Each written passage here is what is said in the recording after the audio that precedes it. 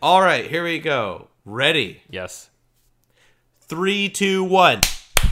Fuck. Do it again. What the fuck were you doing? All right. Andy, are you okay? You good? Yeah, hit it. All right. 3, 2, 1.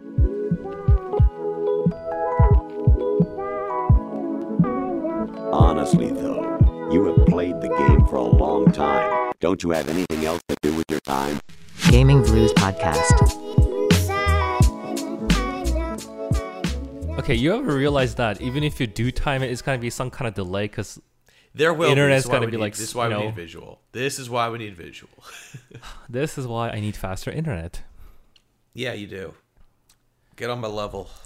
Pay what I pay. Dude, I'm seriously looking at Telus right now. No, Just- you should. Shaw is bullcrap, especially if your parents watch TV. They don't.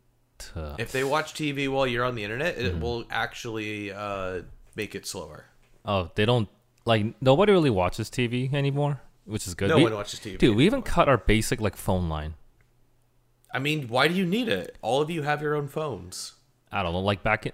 Like, it was mostly for my parents to call grandma in Korea because long distance was, like, free. But they can just do it on their phone. Long distance charges, though. Send them a Facebook message. You think my grandma knows how to FaceTime. Facebook? I assume someone set her up with like a I will with a answer my camera own that question. can do stuff. No. My grandma knew how to FaceTime, and she didn't even phone. FaceTime's different, though. Facebook and FaceTime. Also, It's literally just once you just initiate the call, and then she just swipes up and goes whatever she says in Korean to say hello, grandchild. you're grossly underestimating how old people, like, interact with technology. Probably. I mean, my parents are pretty terrible with it, and my grandparents are not great, but they could do FaceTime. Remember that time your dad, like, clicked on the phishing email? Holy shit, man. That broke me. That That, shit- actually killed me on the inside. That shit was great, hearing from my perspective. I was so frustrated because I've told him so many times about how you can't believe everything that's in an email, even if it's like from a contact of his, because people can just pretend that. I tried to explain to him, you need to look at the email address. Half the time people are trying to hook me Less. up with, like, some girl. Man, those are good emails to get. And then, like, the emperor of some Arabic country contacts me. It's like, Andy, I need your help. I am this Oh prince, my God. but I need All right, $50,000. All right, story time. Make sure this gets in. So, way back in about 2008, my mother received an email from our last name is MacPhail, which is Scottish in heritage, and she received an email from a woman who also had the last name MacPhail. And essentially made this very long, like very detailed written email about how essentially that she was like a distant cousin. She was like a second cousin, loosely related, right?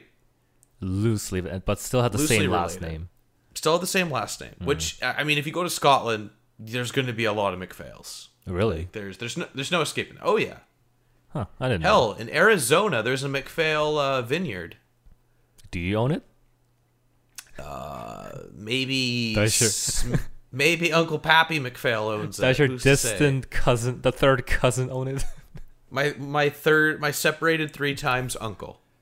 Okay. But Continue. there's also like a brewery that's a MacPhail brewery in Scotland. But the point being, this distant second cousin basically explained how her grandfather had just passed away, and in his will it was written that he wanted to send an equal share of his fortune to every member of the family. In all of Scotland. And how he was like just ridiculously wealthy. Like, we're talking, like, I think the email said like they're looking to part of like, it was like a $10 million fortune they're separating, and they're saying that we would get like $100-something thousand. That's it? Well, for just out of the nowhere, hey, I'm your cousin, by the way, here's $100,000, please just send me your signature. Eh. So that was the fish. But my mom was so convinced and wanted to believe so hard that this was real. Not that she was hard pressed for money, because my mother and father, my family lives well. Flex. But no, I'm just saying, like, they weren't desperate for money. They weren't like, oh man, we need this to turn our life around. It was more so my mom's like, oh my god, like, I'm an idiot if I don't accept this type of thing. Like, this is so amazing. This is incredible. This is a gift. For all my hard work. And it took a hard week of convincing my mother to not send her signature to this woman she did not know over the internet through email. I mean, you would think they would send an actual letter of some kind if it was something like a will. Or they would phone. Yeah, not through an email. That's in the spam folder. And I remember my mom was just walking around going, everyone, we might have to go to Scotland. We might have to go, like, sign this in person. And I'm like, Oh my god. did this person say where she lived? That's dope. No. Or no, she had the address. And I put it into Google Maps, and it was just like a castle. Like one of the castles that you can just visit. Oh shit. Yeah, so it's totally phony.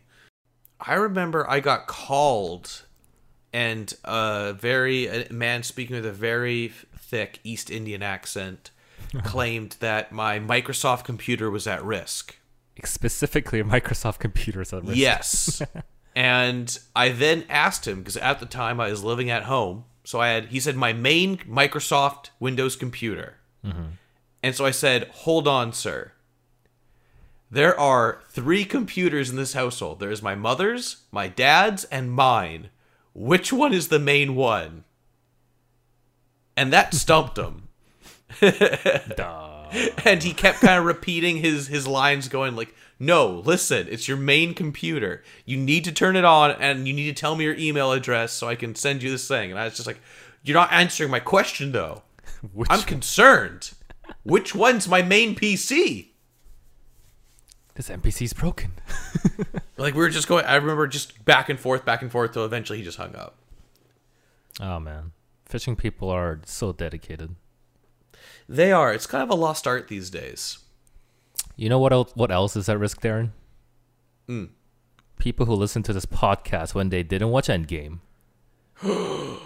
At risk of what, Andy? Spoilers! Welcome to the Gaming Blues Podcast Endgame Spoilercast Edition. My name is Andy. This is a weekly podcast where my friend Darren and I talk about video games and entertainment. Wait for your cue, damn it. Who are you again? I thought that was my cue. No, you don't. I will cue you, sir. Oh. Introduce yourself. I'm Darren. I talk about stuff on podcasts. I like to think we are the Harold and Kumar of podcasts, except that you're not Arabic. You know, I would appreciate that reference, but I've never actually watched one of those movies in their entirety. You're not missing much. But do you watch the first one? Because Neil Patrick Harris is a gem of a man. I feel like I've seen half of the first one. I feel like I was probably watching it seen, at home with friends, Yeah. and then one of its 18A scenes popped up, and my mom was about to walk in the door, and so the movie went off. Yeah. You know, if anything, that movie made me aware of White Castle, and coincidentally, in Kelowna, of all places, had a white parent. They actually had a White Castle. I was gonna say, I'm like, I don't think there's like White Castles where we are. It was like it closed down really fast, but there was one. I was like, wow. So that's what it is. Anyway, it was a gift. You should go watch it. It's a good movie. Is it? It's a good B rated. What do you call this? Like, it's a good shit show of a movie. It's like a stoner movie, right? A stoner humor. Yeah, it's a great stoner movie. The second one gets like really weird. But I think the first one is like right amount of weird, in my opinion. Well, I'm glad which one am I of the duo? Do you want to be the Korean? I mean, I don't know. Am I the straight man in this? Who's the wacky guy? Like how's that work? So in Harold and Kumar, Harold is like the proper like Korean guy. Of course. That goes to school and proper blah blah blah. And the Kumar is his best friend. But he's the one that does all the drugs and stuff. So he kind of like, teases Harold like, come on, man. Let's just puff one up and go all Yeah, I get that. But who's who? I think you'd be Harold. No, all right, So all right. You you're know the- what? I feel it. You're I the feel Korean. I'm the one that drags you to crazy adventures. Light one up. I am the responsible one. Yep. Anyway, But, dear listener, you should be responsible and take care to go see Endgame or proceed along if you do not care about being spoiled by the events of that movie. the following podcast from this point on will be strictly spoilers. Endgame is a great movie and you should watch it. Provided you like Marvel. If you don't like any of them, and this will do nothing for you. Which is perfectly fine. You're okay to not like things. That is correct. So, Darren, personal story. Not Endgame, but Infinity War. Super stoked. When it was first announced, I wanted to watch it so bad. But I took my sweet time getting tickets for it, going, oh, I'm going to go Why? watch it with my friends. Oh, my friends are busy. Okay, I can wait 2 or 3 weeks. I can wait. Wow. That's very generous of you. Yeah, because all my friends watched the Civil War together. So like, yeah, let's go watch Infinity War together. It'll be fun.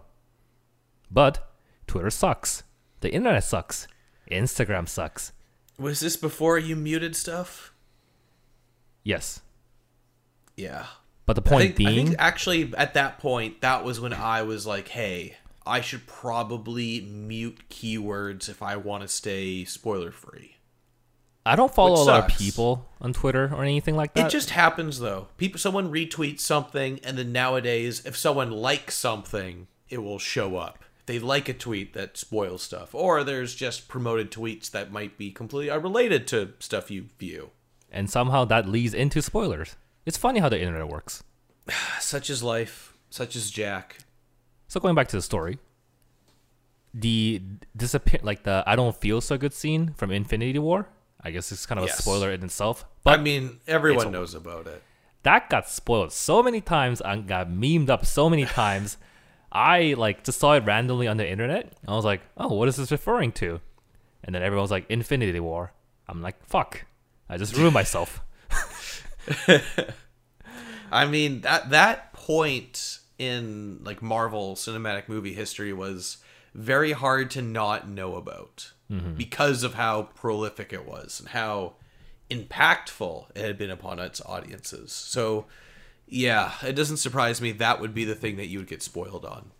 So after that, I told myself the next movie, I will watch it on day one, opening night, so nothing will spoil me. And I will have, not my vengeance, I guess, but kind of redeem myself Yeah. to not to get spoiled. I mean, there's also a certain excitement to watching a superhero movie on opening night because generally most people want to be there. It was actually my very first opening night movie that I went to in my life, I think. Oh, really? Crazy. Because usually I don't like crowds. And going on a opening night, if you don't get good tickets, you get a really bad seat. Usually far Yeah. left or far right. Or God forbid, the very first 3 rows. Yeah, thanks, Ian. My brother, Do you wanna my explain? brother insisted that I see the Dragon Ball Super Broly movie with him after I'd seen it with you, Of course. which we went opening night and got good seats. Was it opening night? It's pretty much opening night. Oh, okay. My brother, Oh wait, who I drove him and his friend to see it with us, and he insisted that he had got great seats. great seats. We were the very, very front row of the theater. I mean, those diagrams are kind of misleading. There's a point where it says screen. I mean, the middle. And when you look at the first row and screen, there's a clear moment. Before we get super into Endgame, because this relates to Infinity War and it all loops back, Please do. I took my brother on opening night to see Infinity War. Oh, I didn't notice. My brother, at the time, when did it come out? 2016, 17? 17, I think. So he would have been about 11 turning 12. And my brother's a very sensitive boy. I remember back when he was 5 years old, he got nightmares from a Zerg wallpaper I had on my desktop background. Dude, Zerg was scary. It was like not scary. It was like a battle with a bunch of people. It was literally nothing. The boy's he got 10. nightmares from it. Okay. He was 5. That's even worse. But he didn't see it. He just saw like a glimpse of it first. Anyway, that's not the point. That's not the point.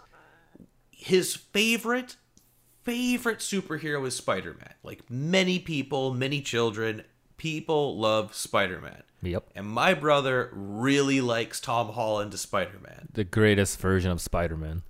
Like, he's seen Spider-Man Homecoming like 8 or 9 times at this point. He loves him. He loves watching him as Peter Parker and Spider-Man. Sure, great movie. So when the snap happens and Peter Parker looks to Tony Stark and says, "I don't feel so good, Mr. Stark," my brother broke down in that theater. Why, Marvel? Why? He was a frickin' wreck. Like, I had to drive him home. He's just bawling. Like, he is just so upset.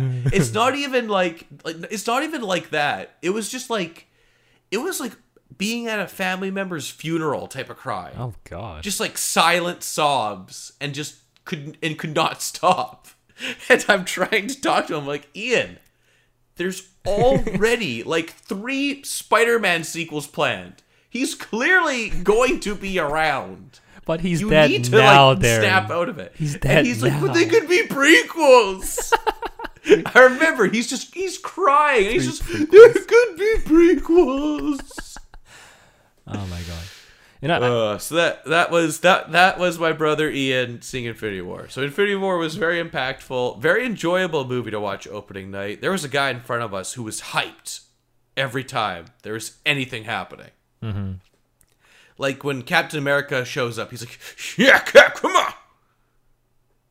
And it's like, okay, I think this is like a sporting event, but yeah, Endgame opening night, very excitable crowd. Let's get into it. yeah. So, as good friends we are, I dragged Darren to opening night of the movie. I literally messaged him the moment the tickets went on sale. I'm like, Darren, free up your Thursday. We're going to see this movie opening night at fucking 11 p.m. At least I got good seats. Yeah, you did. You got good seats. Yep. And on the way to the movie, I was like, because he told me about the story about his experience with Infinity War.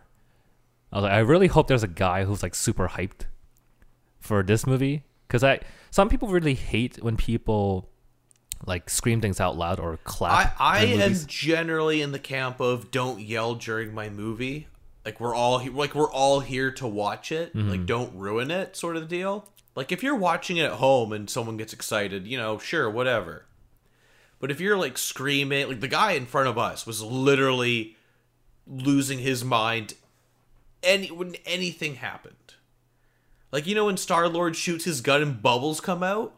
In Infinity War, yes. Yeah. He was like losing his mind, like the greatest plot twist of all time. Just like oh, he didn't shoot her. You look Like, at he's just like, and everyone's like looking at him like, dude. Like there's some times when it was kind of funny, but there's other times you're like, okay, now you're getting annoying.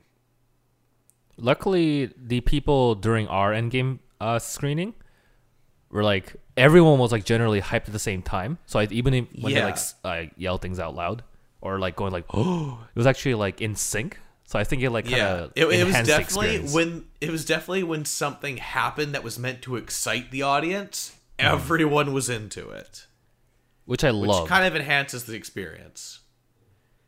So I think it's like to not get ahead of myself. The bit that involves a certain character picking up a certain weapon at a certain time. Yeah, the whole crowd all felt the same like exhilaration, same excitement, the exact same time. I haven't like been everyone psyched. was so on board with that. I was almost like prepared to just grab your arm and go like, oh shit. I haven't said yo like so many times in a movie. Yeah, there's some good stuff there. So I think we should actually talk about the movie proper. 21 minutes in, we're doing good, buddy. We're doing great. We're I doing told you great. it'd be great. I told you. All right. So I think the unanimous opinion between the two of us is that Endgame is the greatest. Well, it's a great movie to start. And for me, it's the best Marvel movie up to date. Would you agree? Generally, I would agree with that. I think it's kind of a loaded statement because it's so fresh and it's the latest greatest thing, and that's like kind of the hype thing, but I think the movie does so much right on delivering on the promise of a 20 movie spanning saga that it has no right to be as successful as it is, and because it is so successful in like achieving that unity of all these different supporting cast and characters, like I think it has to be the best one, like just purely based off of how well it pulls off pulling everyone together, and just the excitement felt, the developments that happen within the movie themselves, like it just has to be. I would say it's probably my favorite, with like Winter Soldier and Spider-Man Homecoming being like right up behind it. I think I might still be in the honeymoon phase. That's why probably for sure. Probably for sure. And also seeing it again just to see, because I like going to see movies again and trying to see what I missed and try to like pick out like 3D CG techniques they might use. Yeah. That I might not notice the first time. I'm definitely going to take my family to see it, since we saw Infinity War together later. Ah, there you go. Yeah. But Ian was much more brave for that showing. That it's up there for me right now is like the best one, because I went to see because I thought Infinity War was also great, but I went to see it again. Really in liking Infinity War at the time. Netflix, but like second time seeing it, it wasn't as good as I thought it was. Yeah, I would actually agree with that. I watched it 2 days. It was on the Saturday after the Thursday, so I watched it on Saturday. I was just home alone. I was eating pizza, and I was like, "Hey, I don't want to do anything right now." And I looked on Netflix, saw it there, and watched it. And I definitely walked away from it going like, man, once you know the general structure of the movie, it really loses a lot of that impact. And it's not as exciting as I remember it being. It's definitely a good movie, don't get me wrong. I don't want to hate on anyone who loves the movie, because it is a good movie. It does a lot right, and it's still a totally fun ride. And I enjoyed watching it, but I definitely walked away from it a lot less impressed than I did initially. I think some parts were also tedious at times, which made me kind of like skip, which is the beauty of Netflix. Like the whole stuff with the Dwarf Forge, that stuff's really uninteresting. It's just so bland. And Peter Dinklage it's just a weird cast. They just put him in there to get him in there. But Endgame, yeah, once we see it again, it'll really be showing that if it's interesting the second time around again, then maybe it's better than Infinity War. Well, let's talk about why, first of all, this movie is so interesting. I think the biggest reason why is because it does not have the Marvel movie formula. Which is you have hero, you have event pops up in hero's life, they go into a downward spiral or things are against them, they must rise to the occasion, fight the bad guy who's a one-time bad guy of the movie, and proceed to be heroes. This happens in like 75% of all Marvel movies. And I think this Endgame allows for that because Infinity War ended in such like a cliffhanger. This Endgame's like it feels like a part 2. It definitely is marketed. It's definitely filmed and marketed as a part 2. Like Harry Potter, they succeeded. This movie literally starts like right where Infinity War left off, and it starts like right where the Captain Marvel end credits picked up. With Captain Marvel's going, "Hey, what happened? Oh God! Oh yo, let's go. Here he is. Let's go get him." And okay, then let's just go through and kind of talk about like our favorite moments, starting from the beginning. If you can, I just sort of wanted to talk about the break, the break from convention. Like just how that opening bit of them going after Thanos, and he's all like emaciated, he's weak, he doesn't have the stones anymore, and they just kill him. I thought that was like really abrupt too. Especially because all the marketing of the movie leads you to believe that this is supposed to go wrong again. Like Thanos is supposed to beat them again, they're supposed to build up and have their big fight. Like they totally market that. The way the movie, like how it occurs, was not hinted at in the marketing at all, which is incredibly impressive considering how big this movie is and how easily they could have gone into that territory to hype it up. Mm-hmm. Especially like, oh, they're gonna gather everyone again, get the suits, and then go fight Thanos in the new planet he made. But nope, they just kill him in the first. I like to say like 5 minutes of the movie. Really quickly. Early. It's so abrupt, and then it just says 5 years later, and I sat there going, "Oh, this is not the movie I was expecting to watch," and that was a delightful change. And I think that's the majority of the reaction of the public as well. Like they did not expect the time skip at all. And then for more or less half the movie, it's a heist movie of them trying to go back in time using Pym particles and the quantum realm to go back to various points in time to steal each Infinity Stone and use it to bring everyone back. Which I loved. I love that aspect. Like going back to the previous movies. And I think the one thing they really nailed here that I don't think any other Marvel movie's been really successful in is showing sort of the disparity between like the current timeline and then like the past timeline, like showing off why it mattered, why both like why the present of them losing everyone is still important, and why bringing everyone back is important. Like they did that so well. Like that whole bit with Tony Stark and his daughter is probably like one of the best father-daughter dynamic movies I've seen, like a superhero movie. I love you 3000, Daddy. Like that kills me at the end of the movie where it's his playback saying that. Like that kills me. And I really like how they set up the stakes. Like they took their time, maybe too much time, but they took their time to set up the whole state of the world and to show you how some people thrive, some people have gone down to shit, and why there's importance to protecting what they have and why it matters to bring everyone back. I thought like thematically that was so powerful. Do you mind if I like insert a segue real quick? Oh, you know how you know the number 3000? I think I know where you're going with this.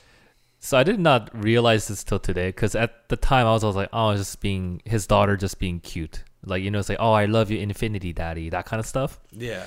But turns out, if you take every single Marvel movie released from, I think, the first Iron Man up to Endgame, if you add up the movie playtime, where each movie is around at least 100 minutes minimum, it adds up to 3000. Which is an insane Easter egg if you think about it. Is that Easter egg or is that just coincidence? It can't be. Why 3000 then? Because it just sounds better. It has to be. I mean, it will still. What sounds like a better joke? Tony Stark walking up to Pepper Potts and being like, "Oh, see, she loves you 100. She loves me infinity. I think that's a cliche, you 100. She loves me 3000."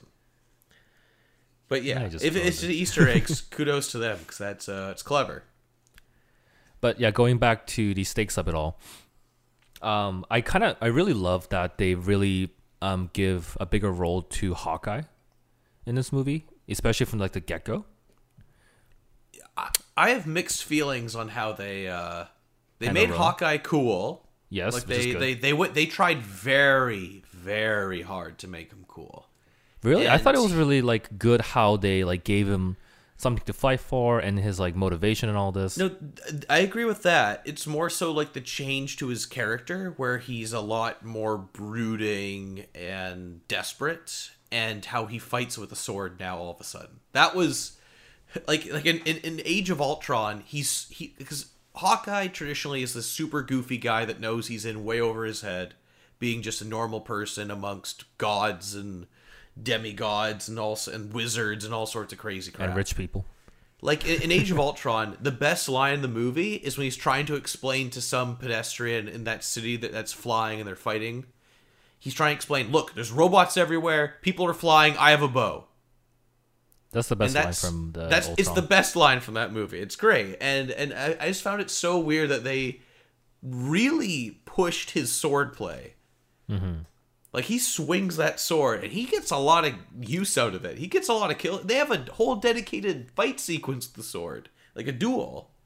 And I don't know why they went to Japan for that. It's like the only reason they show Tokyo is sort of one scene. Yeah, it was, and he's speaking Japanese, which I just, Yeah, he speaks perfect Japanese out of nowhere. Jeremy Renner just speaking Japanese was just so weird. It took me out of it, especially when they show you like his family on their farm, and then it's just him in Japan. It's like Tokyo. Although, like, wait, where are we going? Speaking of Hawkeye, how great was that opening scene with him and his family?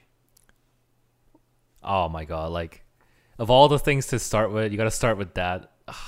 Especially because probably the best part of Age of Ultron is Hawkeye's development with his family, and that line I mentioned, and then they just take it away like that, and it's so good. Like I said, this movie really drums at the stakes. But I do agree, I like Hawkeye in this movie. I was just really weirded out by the heavy sudden, samurai Ronin motif they were going with him. Is a bit strange. I can agree with that. Like, he goes from like goofball family guy, and now like he's like a cold-blooded Japanese speaking killer. Yeah. Like, okay. I guess that depression made me cunning. I guess losing your family makes you Japanese. I don't know. Like, he's doing Virgil's sword moves. Like, when he's sheathing his sword and stuff. I need more power.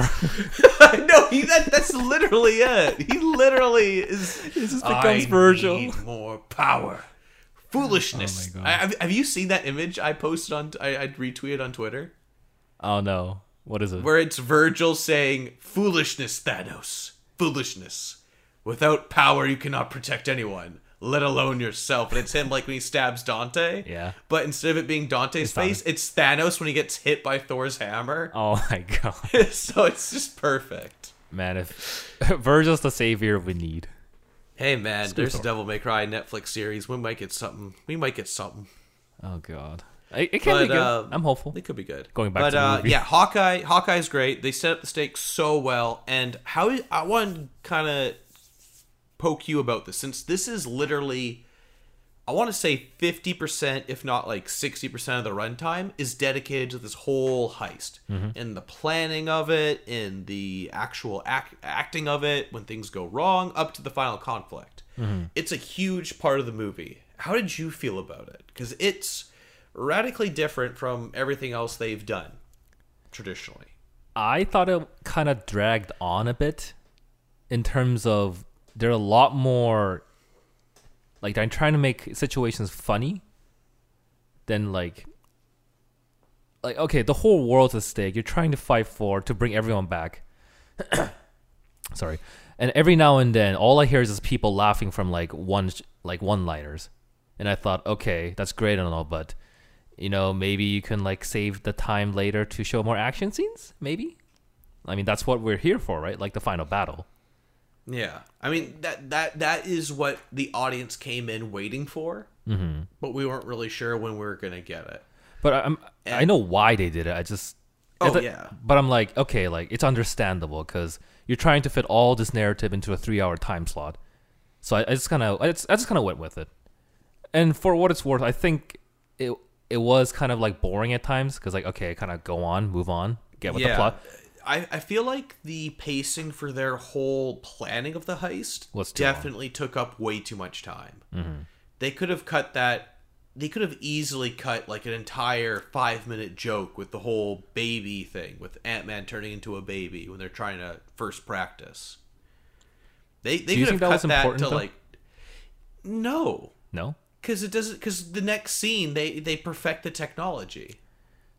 I mean, I think they have to show like, okay, time travel is really like dangerous. Look at this; he can turn into a baby. On and on, like they did like every age for him. Like it would have been hilarious if they did it, then all of a sudden he's a teenager, and then there was. But they already did that for Ant-Man though.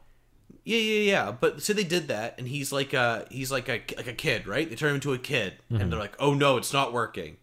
And then they cut to like the next scene, and he's still a kid, and he's still like complaining about it. And then they cut back, and then they're like, okay, we figured it out now. We figured it out. Move on to the next scene. Like stuff like that joke sequence, it just dragged on. Like it went on for like at least 3 or 4 minutes to this one joke, which started off funny and then lost a lot of its edge, in my opinion. No, I agree with you. It did drag on from time to time. I think there's stuff like that they could have really trimmed down on for the whole prep. I think the brainstorming scene also could have been cut down a bit too. But maybe yeah, that's just it could. I mean, part of it was necessary, I think, but I generally think the pacing of that whole planning could have been tighter, and then the parts that dragged the most, probably in the actual heist, the act of the heist itself, was the military base and the space stuff. Yeah, I think the space stuff really dragged on. I think the first Avengers movie scene was okay, even if it kind of dragged on. I loved them going back to Avengers. Oh my god, we need to talk about the elevator scene. I'll let you do the honors. Elevator scene, go. No, I'll let you. This is you. Holy shit. Okay, so this scene is where the Captain America is trying to get the Tesseract and I think the staff from Hydra, or agents disguised as Hydra. So he gets in the elevator with them, and everyone's like, "Whoa, what's Captain America doing here? I thought he was like upstairs. Why is he with us?" Then Cap's like, "You know what? Command told me that I need to take the staff away, and I need to guard it, for safety." And they're all like murmuring amongst themselves. It's like, what is this guy doing? And they're like getting ready to attack him. And the captain goes, "Hail Hydra." And I just lose my shit. It was even better because they just cut to him walking away from the elevator with it. Because that's just a throwback to the whole controversy that happened where they made Captain America a Hydra member, and I know everyone lost their shit about Hydra that. Agent. Yeah, that's such a dumb thing. And the best part is most of my friends won't get this reference. Yeah, that's the best part.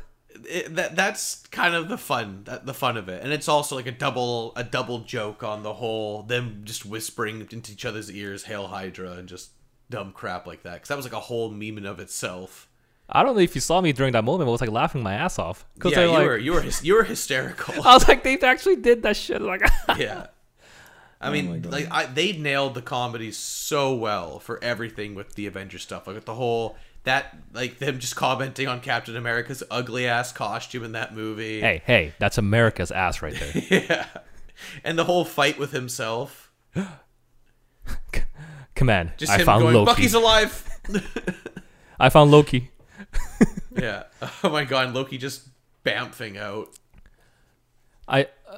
Especially when the Cap goes like, "Oh, I found Loki." That was such a smooth transition. Because that's one of those moments where like, okay, what he's going to do when he sees his future self.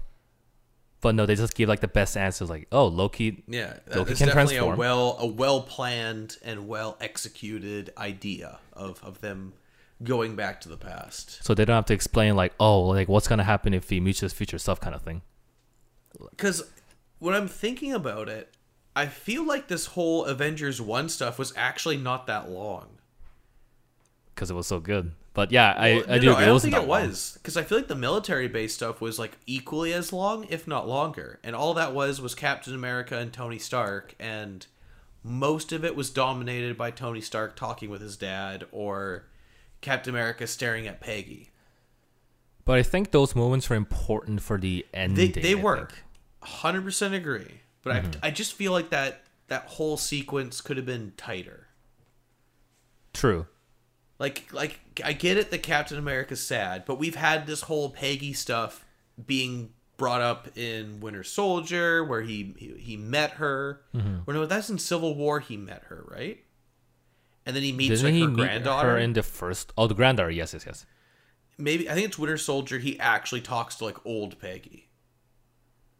And then or it might be Civil War. I might be confusing the two because they kind of bled together a bit. I think it might be Winter Soldier, but yeah, go on. Yeah, there's that whole weird, awkward will they, won't they with her granddaughter. That was just so strange. But I'm glad they brought back that whole aspect of like, his forlong love. But it definitely, I didn't need to see like 3 minutes of him looking at her. And shot to him, and shot to Peggy, and shot to him, and shot to Peggy. I feel like one shot to her, like maybe like a 10-second shot of her, and then cutting back to Cap, and then sort of like cutting to like him like walking away, just like showing that like emotion.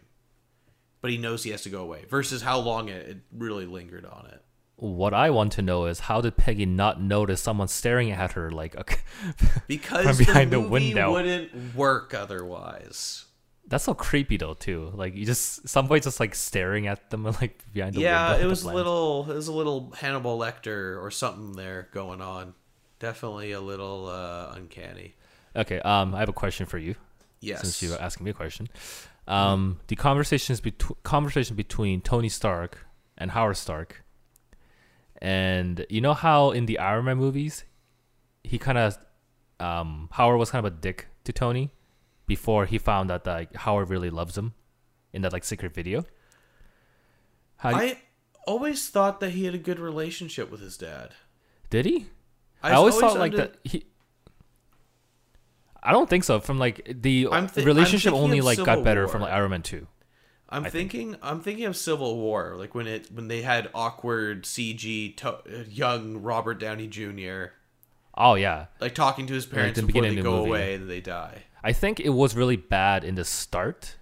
I think it got better in Iron Man 2 because he saw that they were already long dead. Oh yeah, but just saying, I think it's one of the things that he wanted to wrap up, like seeing his dad one more time, that kind of stuff.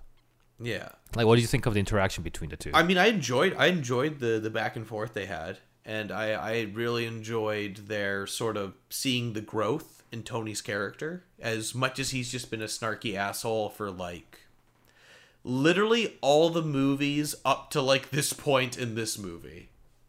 It's probably the one point where he stopped.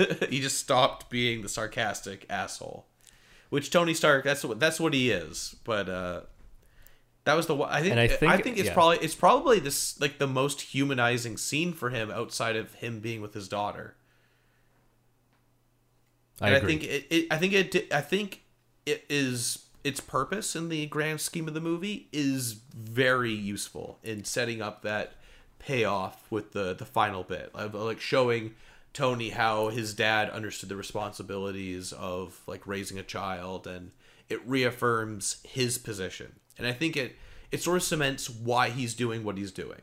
And also kind of raised the flag that something might happen to him later for giving all these closure. Don't you think? I mean, the instant they gave him a daughter. That's a flag. Yeah. Oh, loved one?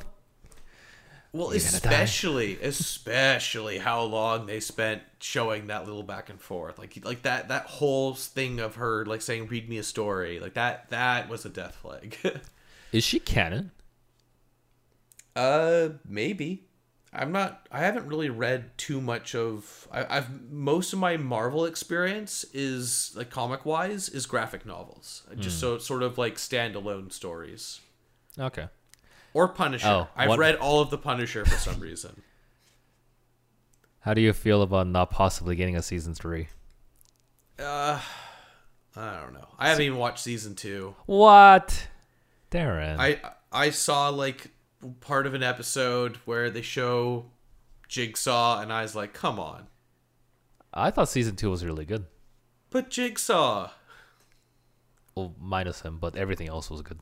Everyone's talking about how ugly he is, and he's the same beautiful actor with a single stitch. I mean, they can't really fuck up his face. They can! They definitely can. The power of modern CG. That's the whole point of Jigsaw. It's supposed to reflect how ugly he is on the inside. I mean, I like the Punisher a lot. I like their version of the Punisher, but that is getting away from the point of this, which is, despite how I like stuff in this whole American Army base, SHIELD base sequence with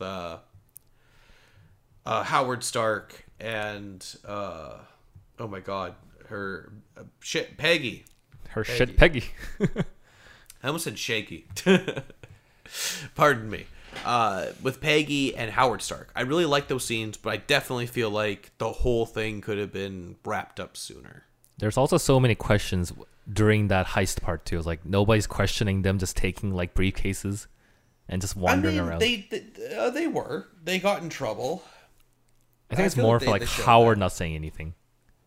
Yeah. He's just carefree. Oh, you're a new guy. Okay, let me just walk you to my car. No, Also, how do you He liked him. how do you feel that Jarvis is the name of the butler?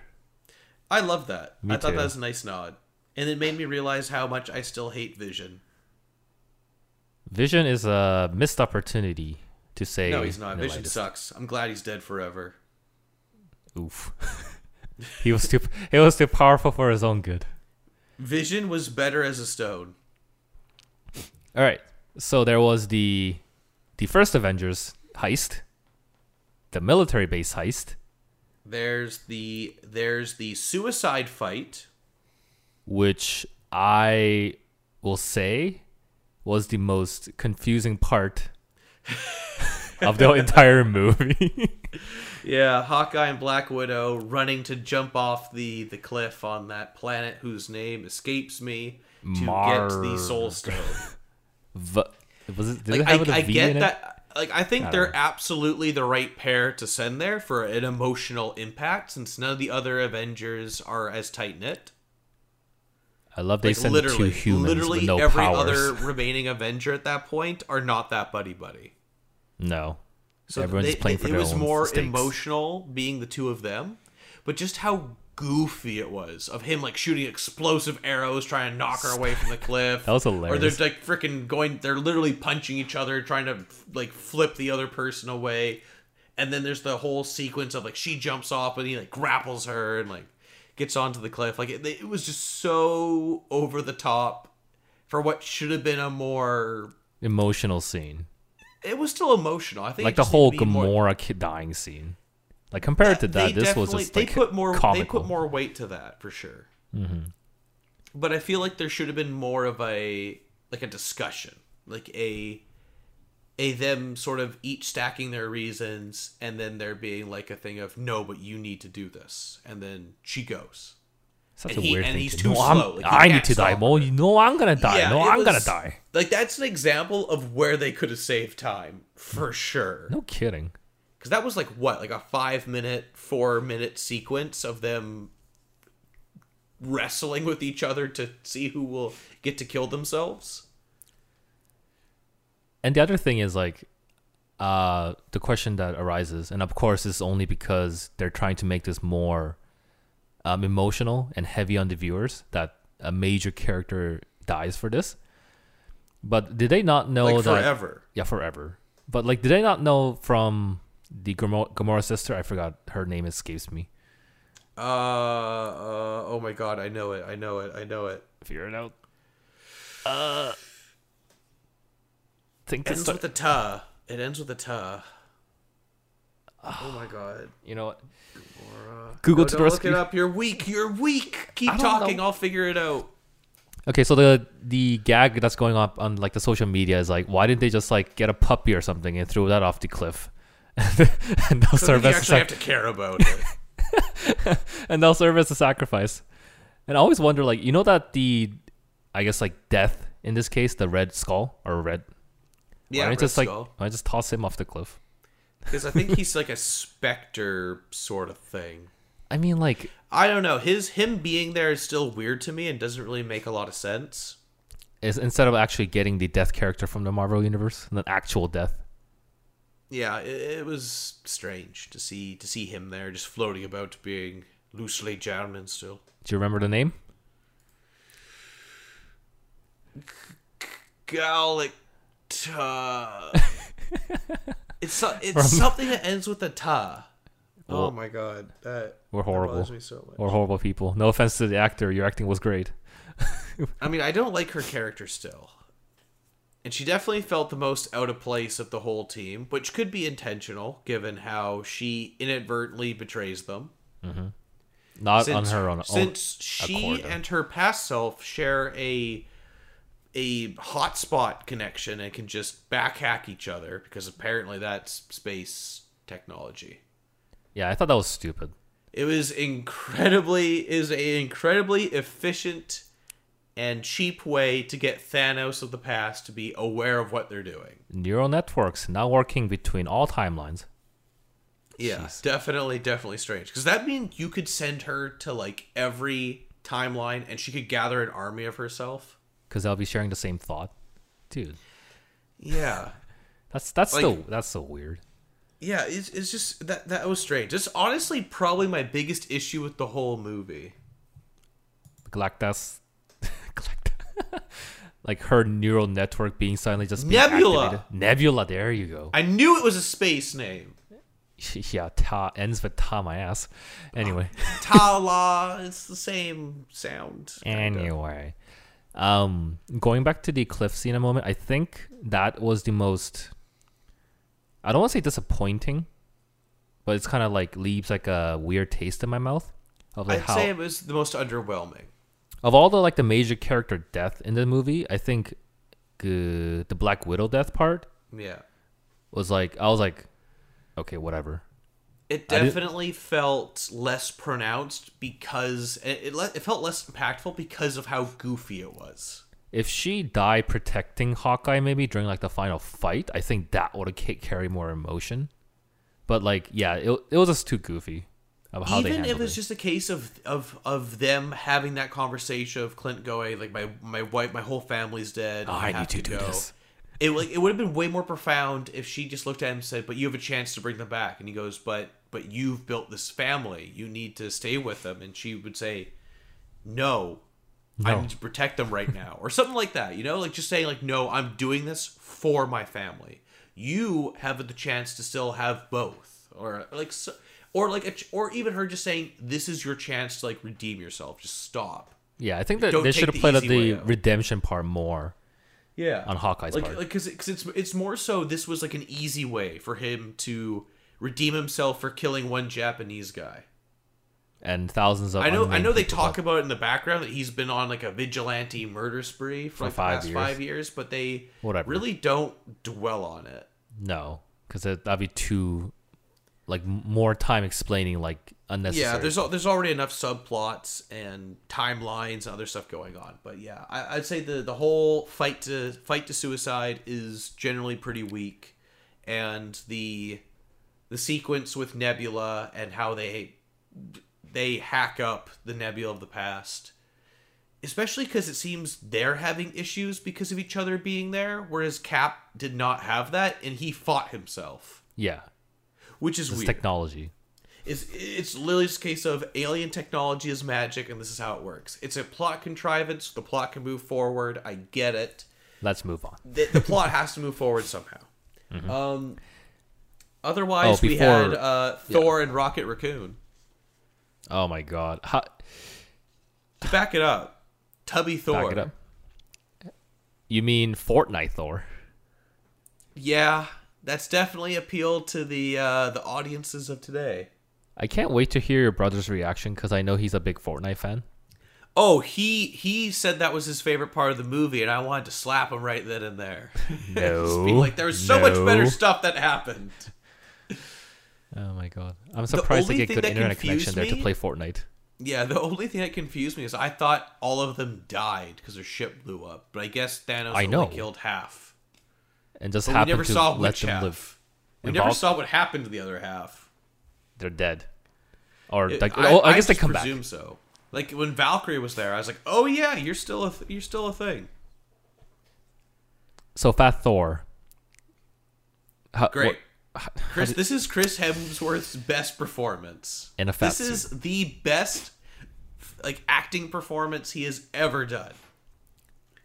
I agree. He ranges from being an emotional wreck to being absolutely hilarious to being like furious and intimidating to the point, and just being a goofball. And he can go to it in a drop of a hat. It shows incredible range for him, especially because in so many of these movies he's so one note. Mm-hmm. And I feel like they've really found their stride with Thor. I have a question for you. Yes. As much as I agree with that this is his best performance to date, do you think this kind of ruins Thor's, like not his image, but like Thor's image in the universe? No. Thor's been through, like Thor in the comics in my mind is boring. Oh. And they had a female Thor at one point where he the new Avengers. Yeah, so there's been shakeups they've done before, and I feel like, it's Thor in my mind is just, I am literally a god. It's like the Superman problem, and making him a weird, quirky character is such a good solution to solving how boring he is. Mm-hmm. And I think giving him the emotional weight of he blames himself for everyone dying is fantastic. And it's a strong contributor, along with his drinking problem and his Fortnite various wants and needs. I love how they kept Natalie Portman to an absolute minimum because she is terrible as Jane, whatever her name is. She is absolutely terrible in the role. Whoa. So I'm glad all that we got from her was Rocket Raccoon sticking a needle in her butt. Sure. Well, presumably, like, she was like laying down and he was just behind her with the frickin' Infinity Stone extractor device. Mm-hmm. Not weird at all. Yeah, I'm glad they kept that to a minimum. They also gave Thor's mom the most character she's ever had in any of these movies, which I really liked. Yeah, I thought it was gonna be a waste of time, but I liked it. Yeah, no, it was good, and it was also a case of, man, she could have used this back when she died in Thor 2.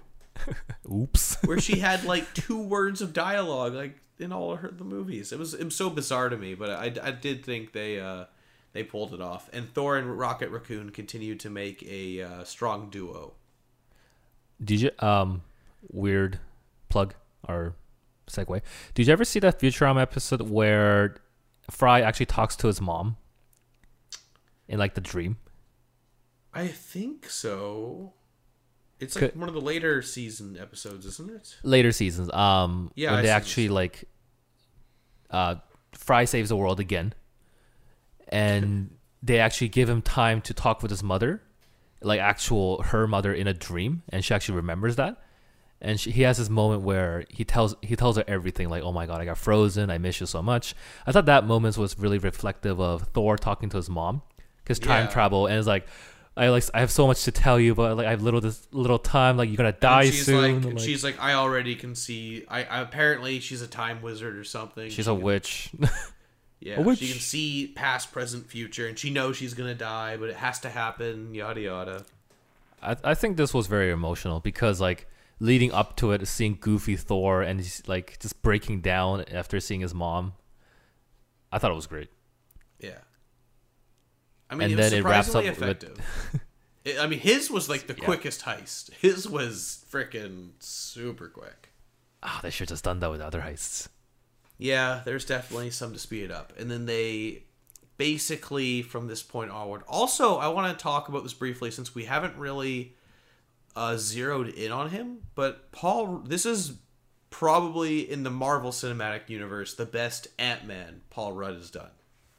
Oh, yeah. Hands down. I think having the best, like having this big supporting cast gave Ant-Man a lot more to do. Because like by himself, he's funny, but with other people, I think he shines more. I think when he's by himself, I just see Paul Rudd, but then when he's with other characters, I see Ant-Man. Like I see his place in the universe. And I think overall, he did a really good job. Like that scene where he meets his daughter in the future. Oh my God, that was is super gut-wrenching. So good. And there's also funny parts, like when they're in the diner and they're asking for Thor selfies, but they don't know who Ant-Man is. It was Hulk selfies. What did I say? It was Thor? Professor Hulk. It was super Uncanny Valley Mark Ruffalo. My bad. There's too many characters in this movie. Oh my God! How'd you feel about the Hulk CG of him looking like Mark Ruffalo? Like this entire arc where Hulk doesn't do anything is kind of disappointing to me, to be honest. Like the Professor Hulk thing is good. Oh yeah. But like the whole like him being like a professor kind of thing, like I know what it's referring to, but at the same time, like that's not the Hulk I want to see.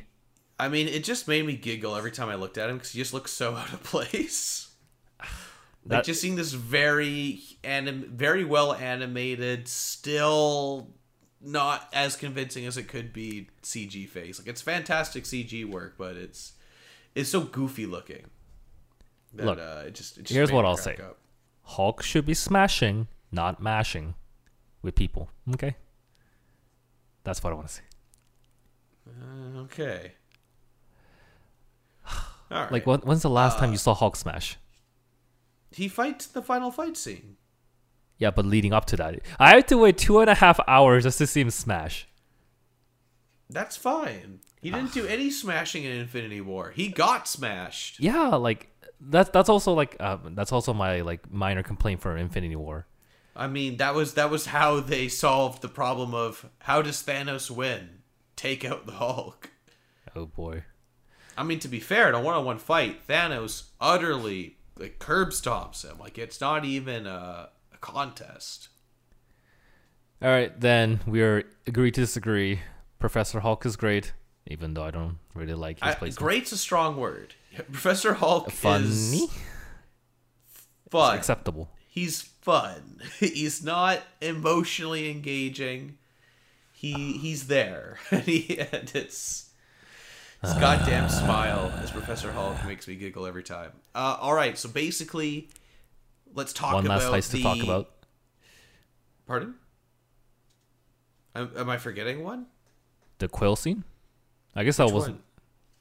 where War Machine just punches out Quill. Oh, I completely forgot That about scene was War Machine in this great. movie. It was. I meant to talk about it way back when they did Avengers 1 because it was happening simultaneously with that. Yeah. Like the whole scene of them just watching Peter Quill, Star-Lord dance around for the intro of Guardians 1. And they're just like, what a fucking idiot. Like they're just like going, this guy found the freaking Infinity Stone? This guy? But otherwise, yeah, oh boy, I think War Machine might be like my least favorite Avenger. At least he has a cool suit. Like Don Cheadle's a pretty good actor and he's just so boring. I think it's just I think he's just overshadowed by the Iron Man. I think that's what it is. I think he's overshadowed by the previous actor who played that character in Iron Man 1. Really? I like this Rodney, I though. thought he was way more convincing as Tony's friend. And it just felt so weird just to randomly go, oh yeah, you're my best friend. You're my best friend. Wait, who are you? Look different, but you're still my best friend. Yeah. I wonder if he regrets not continuing the War Machine act. Or Maybe. the role. I'm not fully aware of the circumstances that led to the actor change. Me neither, so. Yeah, so I won't dwell on it. But all right, everyone's back. They got all the Infinity Stones. Hulk snaps, not smashes. He snaps. Snaps. With the special Iron Man Infinity Glove. Thanos pops in with the help of evil Nebula. Past Gamora is convinced to help out current day Nebula.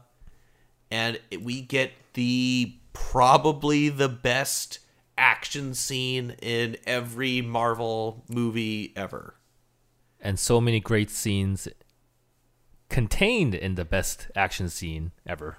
Yeah, I guess it's great scenes in a sequence. It was a perfect like sequence of events. I just don't have words for it. Like there's a certain thrill just to seeing all these different heroes, especially once they do the reveal of, hey, it worked. People are back. Here we go. Everyone's joining in. But before that, I gotta ask the question. Thor is not Thor. Damn it, Hulk. You know how I'm very fixated on this. I know. When Hulk snapped his fingers, yes, to bring everyone back, his half of his body was like almost severely damaged from the amount of power he needed to channel. What kind of fucking technology does Tony Stark have that can contain the power of the 5 Infinity Stones in like his glove and not have it break after snapping? That is a good question. In his defense, Iron Man's technology is basically magic. The level of crazy Nanomachines. Absurd level of like nanotechnology, Vibranium. Iron Man suits. Like it's just Wakanda it's technology. over the top. It's over the top. It's completely That thing doesn't insane. break ever. Yeah. Or does it What's break? I even don't know. crazier is that Tony Stark can have he can hold all the Infinity Stones. Like, Yeah, that was like I remember back in Guardians 1 where just holding one Kills you. completely killed you, and it took Star-Lord being like part god to not die. And he was then still like dying. And Tony Stark's like, I got all 7 and look at me. I'm fine. But it leads us to one of the greatest parts of the sequence is that whole I am Iron Man bit, which is fantastic. All right, let's slowly build up to like the entire fight scene. So, Well, I don't want to cover all of it super in depth. No, So 'cause- I'll say just pick your moments Oh and my we'll go God. from there. okay, fine. Favorite part number 1, when Thor, I got it right this time, grabs the Stormbreaker and the hammer I can't pronounce properly. Mjolnir. Mjolnir. He steals it from past Thor in the heist. And that's that's cool and all, but everyone's like, what the hell's gonna happen to Thor in this timeline? But that gets solved later. But the moment he dual wielded, I'm like, oh shit. He's just throwing them back and forth. And It's like the bouncing best them. Thor ever. But I'm gonna cut to my favorite part of this whole scene. I think this is my absolute favorite part of the whole MCU, which is when Thor. And it's my gets favorite part, Mjolnir- too. Yeah, when Mjolnir gets knocked out of his Thor's hand, and Thanos is like ready to do the final blow. Cap was fighting Thanos like 1-on-1 for a while. He's been beaten to crap, but he never gives up. Because that's Cap's things. He never gives up.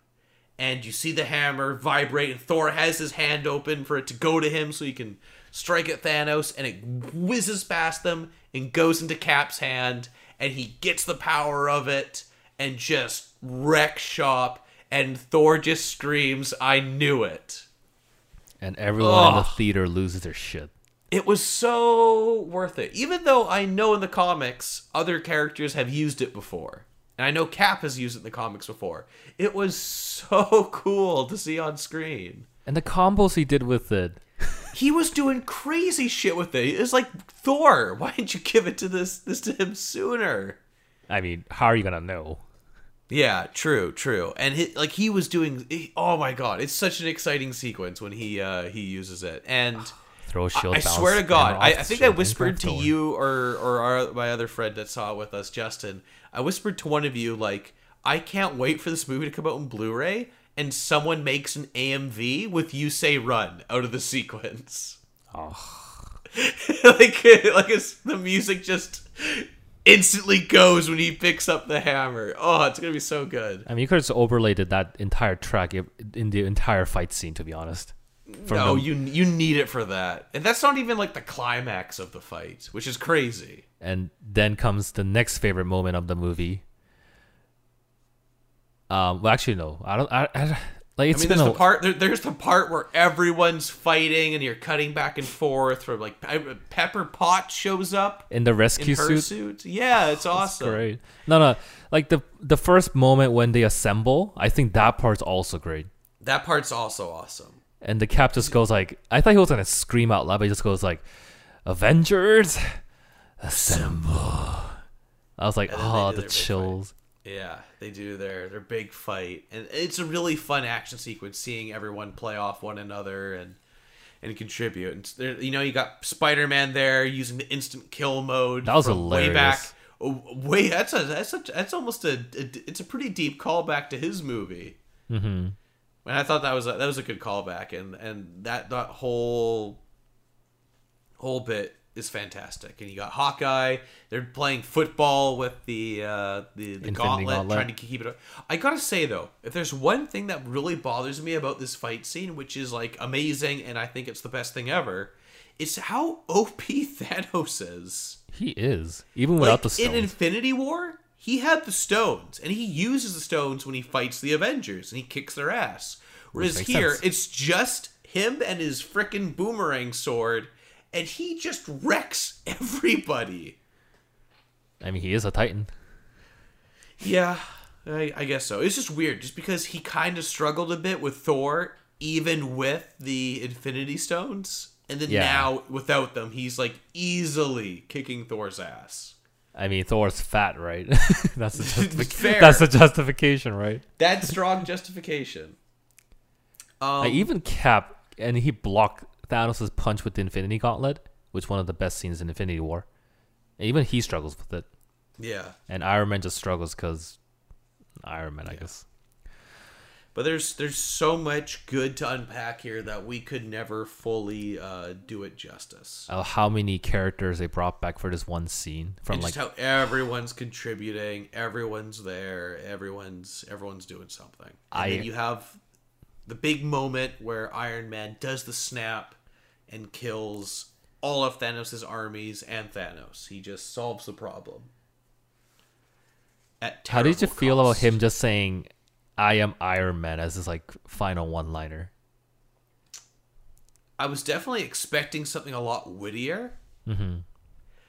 But I did like it because Thanos kept saying, "I am inevitable. I am destiny," and he kept doing stuff like that. Mm-hmm. So I did appreciate it, and I also like it as a final like farewell, like a final resolute moment of I'm doing this. I'm ending this. It's also a throwback to the end of Iron Man 1 too. Yeah, which is great. and it's a powerful moment. And then Tony Stark dies, which is a very It's probably one of the stronger hero deaths they've done. That moment where Spider-Man comes and keeps telling Tony that they won, while Tony's like slowly dying. I was really impressed with Tom Holland's acting for this. Me too. It was like that scene just stole the show. Especially because he's way more of an emotional wreck than Pepper is. Pepper she was ready for it. I did like how she said, "You can rest now." Oh my god, that was like that was good. And then of course you have the funeral. You have the message of "I love you 3000," which is the most like. I heard people sobbing in the theater at that moment. I'll buy all the cheeseburgers you want. There was frickin' sobbing, open sobbing. Not as bad as Ian during Infinity War, but people were distraught. And I can't blame silence.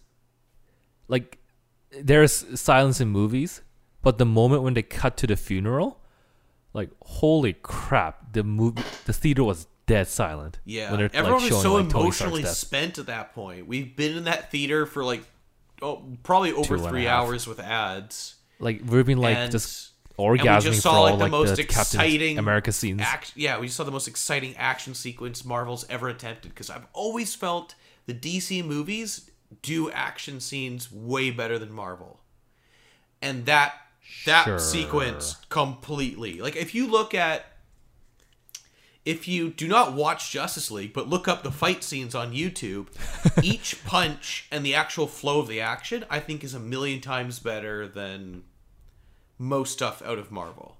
With the only exception being maybe Captain America, Winter Soldier, and this movie. Mm-hmm. So I think DC's always been good at that, and they really stepped up their game here. Also, before we talk about the final bit of the movie, I wanted to talk to you about Captain Marvel. Oh, yeah. Me too, because that was a big question mark.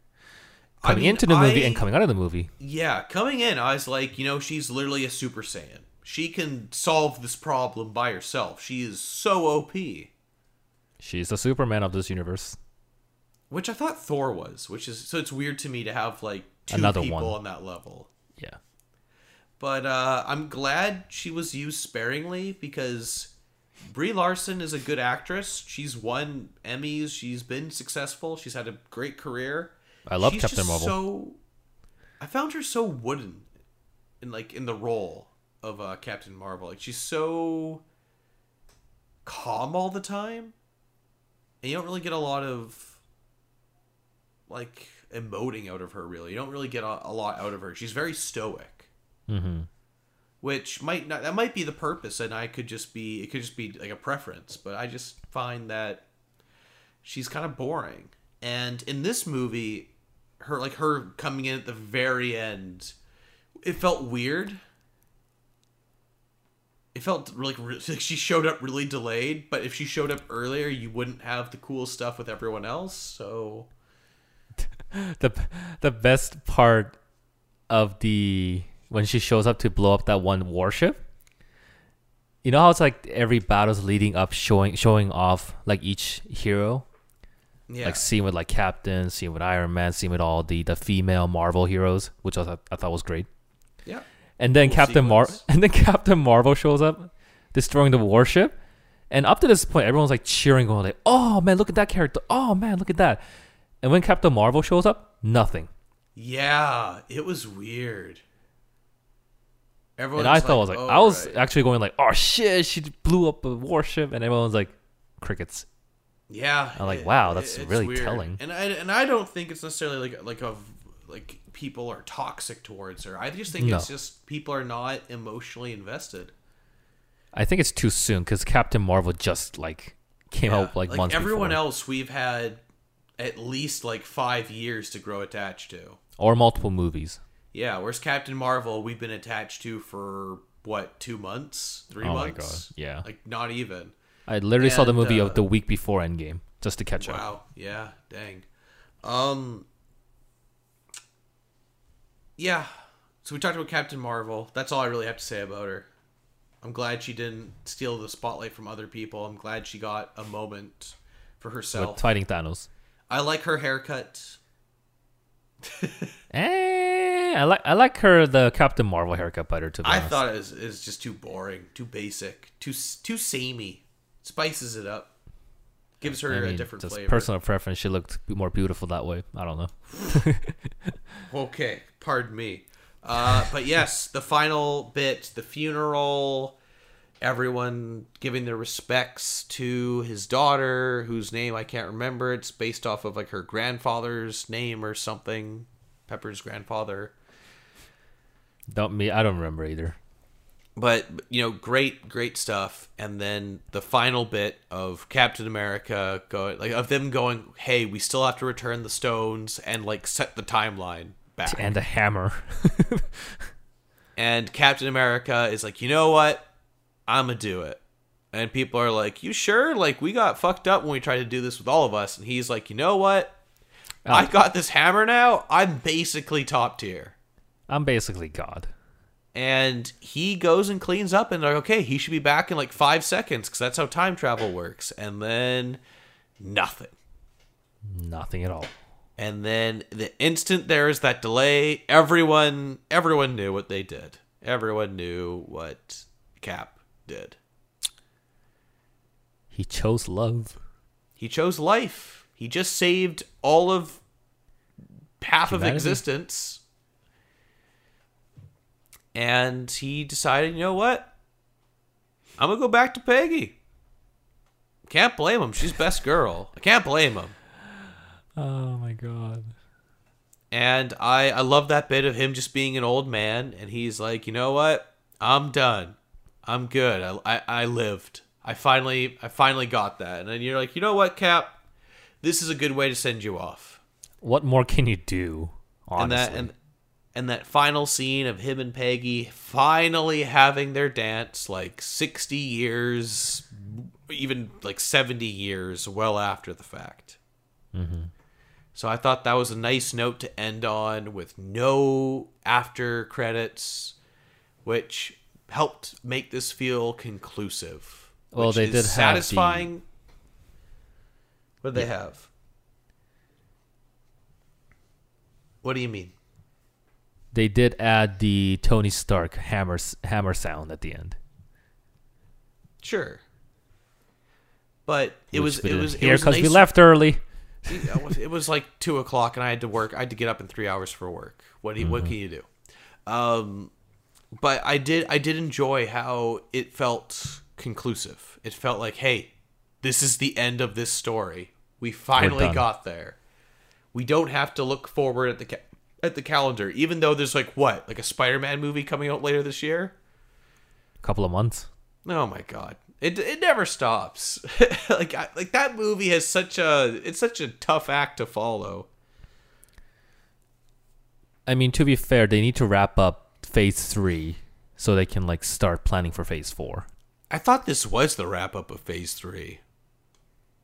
And Spider-Man's in a weird position. Yeah. But I think they have to because, you know, gotta make money. Yeah, I mean, Spider-Man makes money. He's good at that. He's, like, arguably number one at that. Before we sort of wrap this up, I wanted to address the last big thing, the last big shakeup they do. And that is the selection of who is the next Captain America. Which I thought it was pretty obvious because if you follow the comics, you know. You would think Bucky, since that's what happens in the story there, and based off of their relationship in the movies, you think that's where they would go. But no. Falcon. The new Captain America. Which I don't necessarily have a problem with. I just don't think Falcon's a very interesting character. But Darren, I think, didn't they actually show Falcon as Captain America in the new Avenger comic? Where they have like the female Thor and everything? I couldn't tell you. I'm sure it's something that's happened, but I think thematically within the movies, I was kind of like, I feel like you're just doing this for representation, whereas thematically Bucky was still appropriate. Just because Falcon and Cap, their relationship is pretty much just their work friends. Mm-hmm. Like, they don't really have a lot of emotional scenes together, whereas Bucky and Cap have this big back and forth. Like, he literally went to war for Bucky in Civil War. He literally fought for him to believe in his friend. And Bucky, there's even a point where Bucky's using the shield in that movie. So it just, I think thematically it's more appropriate. I think it's fine for Falcon going forward to be Captain America. I'd like to see him in the role, to give him a shot. Maybe it will help make Falcon's character more interesting, this shake-up there, but overall, kind of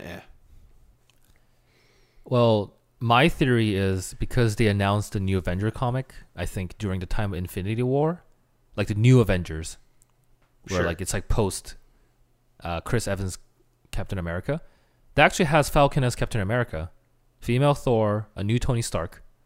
I think Phase 4... What do you mean a new Tony Stark? New Iron Man. Yeah, I was just gonna say, like, wait, do they do the weird travel shenanigans, just pull Tony Stark out of a different timeline? Maybe, I don't know. Like, I didn't. Also, here's another question for you: did past Gamora get put back in the past after the battle, or is she still out there somewhere? And then in the actual past, like past Gamora just stopped existing?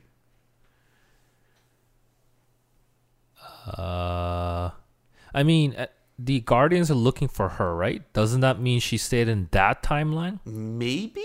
That's what I think it implied. But what does that mean for, like, the timeline she came from? Is she no longer exist there? I mean, Thanos is gone from that timeline, too, so I guess that timeline is just peaceful, I guess. Yeah, you know what? Fair. That timeline's at peace. Gamora's not there. Thanos is dead. Yeah, sure. Infinity War in that timeline never happened. We also have Thor being a part of the Guardians now, which I'm looking forward to in Guardians of the Galaxy Volume 3. Yeah. I mean, which is coming. Yeah. With James Gunn back at the helm. Thank God. So maybe we'll finally get that Adam Warlock movie. But Andy, overall, let's wrap this up. We've been talking about Endgame longer than I expected we would, but I knew we were going to talk about it. We can go on. We can go on, my friend. But we can gush about so much more. What are your closing remarks? God damn it. I thought this was my show. Closing remarks. Please go see it. If you loved Marvel movies to any degree, then this is like the best swan song a fan could ever ask for.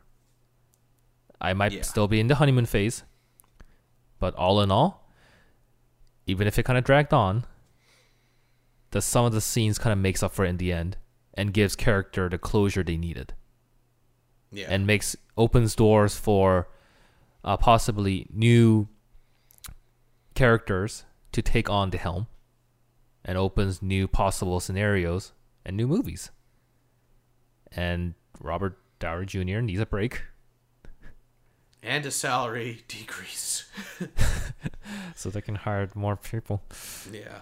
I think, this is a good way to end this entire arc. I could not ask for a better ending, to be honest. Yeah, I think that was the first time I really walked away from a Marvel movie like fully satisfied. Mm-hmm.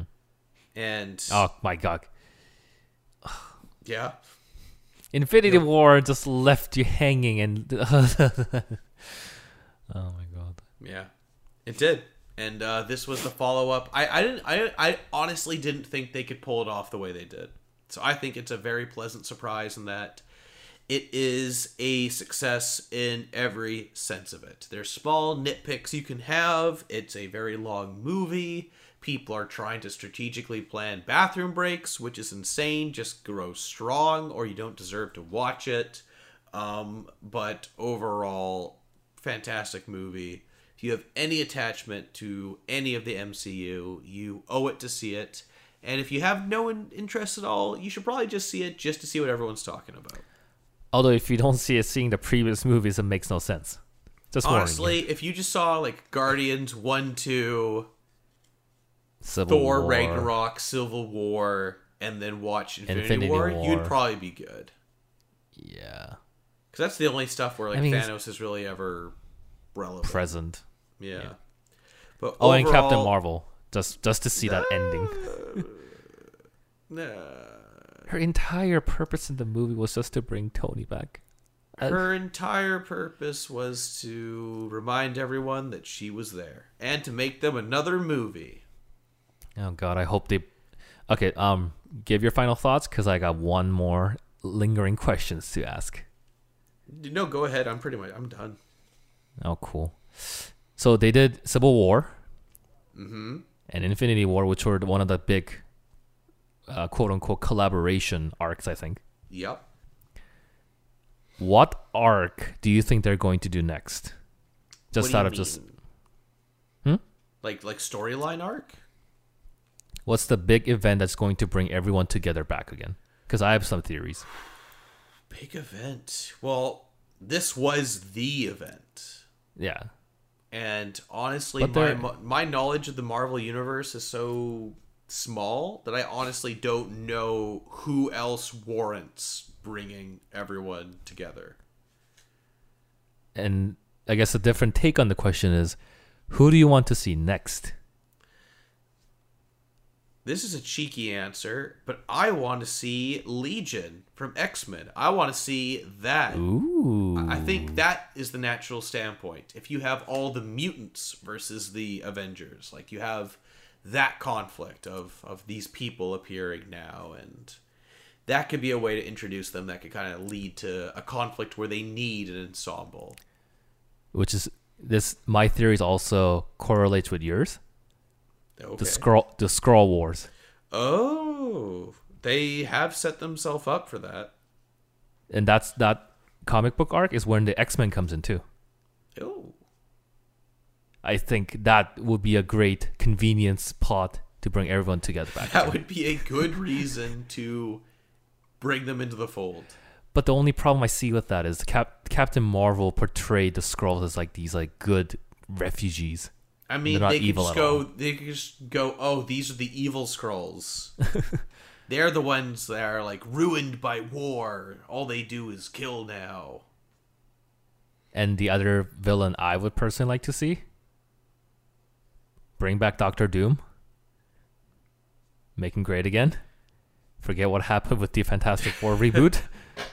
Just rewrite him. Holy crap. Please. What an adaptation. Doctor Doom, please. Oh my god. I still picture that movie in my head when I close my eyes. Holy crap.